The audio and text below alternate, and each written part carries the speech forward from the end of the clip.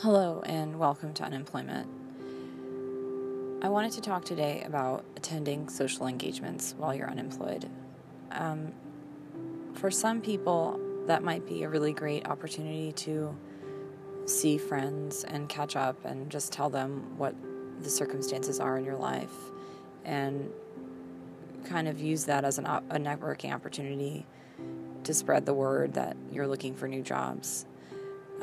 In my case, I never found those social engagements very helpful, and often they set me back in terms of the emotional state that I was in being unemployed.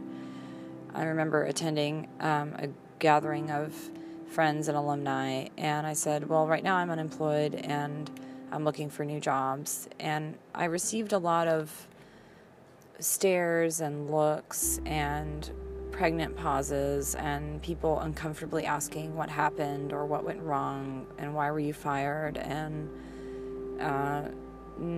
the unsolicited advice that I received was not very helpful, and mostly it was just a humiliating experience to come out and say, well, this is the situation that I'm in.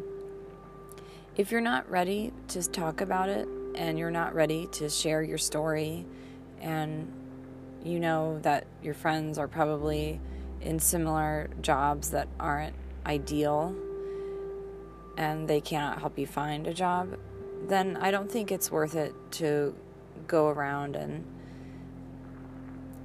tell people your story. I certainly did not benefit from social engagements during that time. It was really painful. They were also expensive because they were usually at a restaurant, and my budget didn't stretch that far. And if you're feeling really uncomfortable and you're feeling really down, don't feel pressured to attend. It's okay to say, I can't attend at this time, but maybe we'll catch up some other time. And I think it's okay to just put a break on the social gatherings if you're not feeling comfortable. All right, thanks for listening.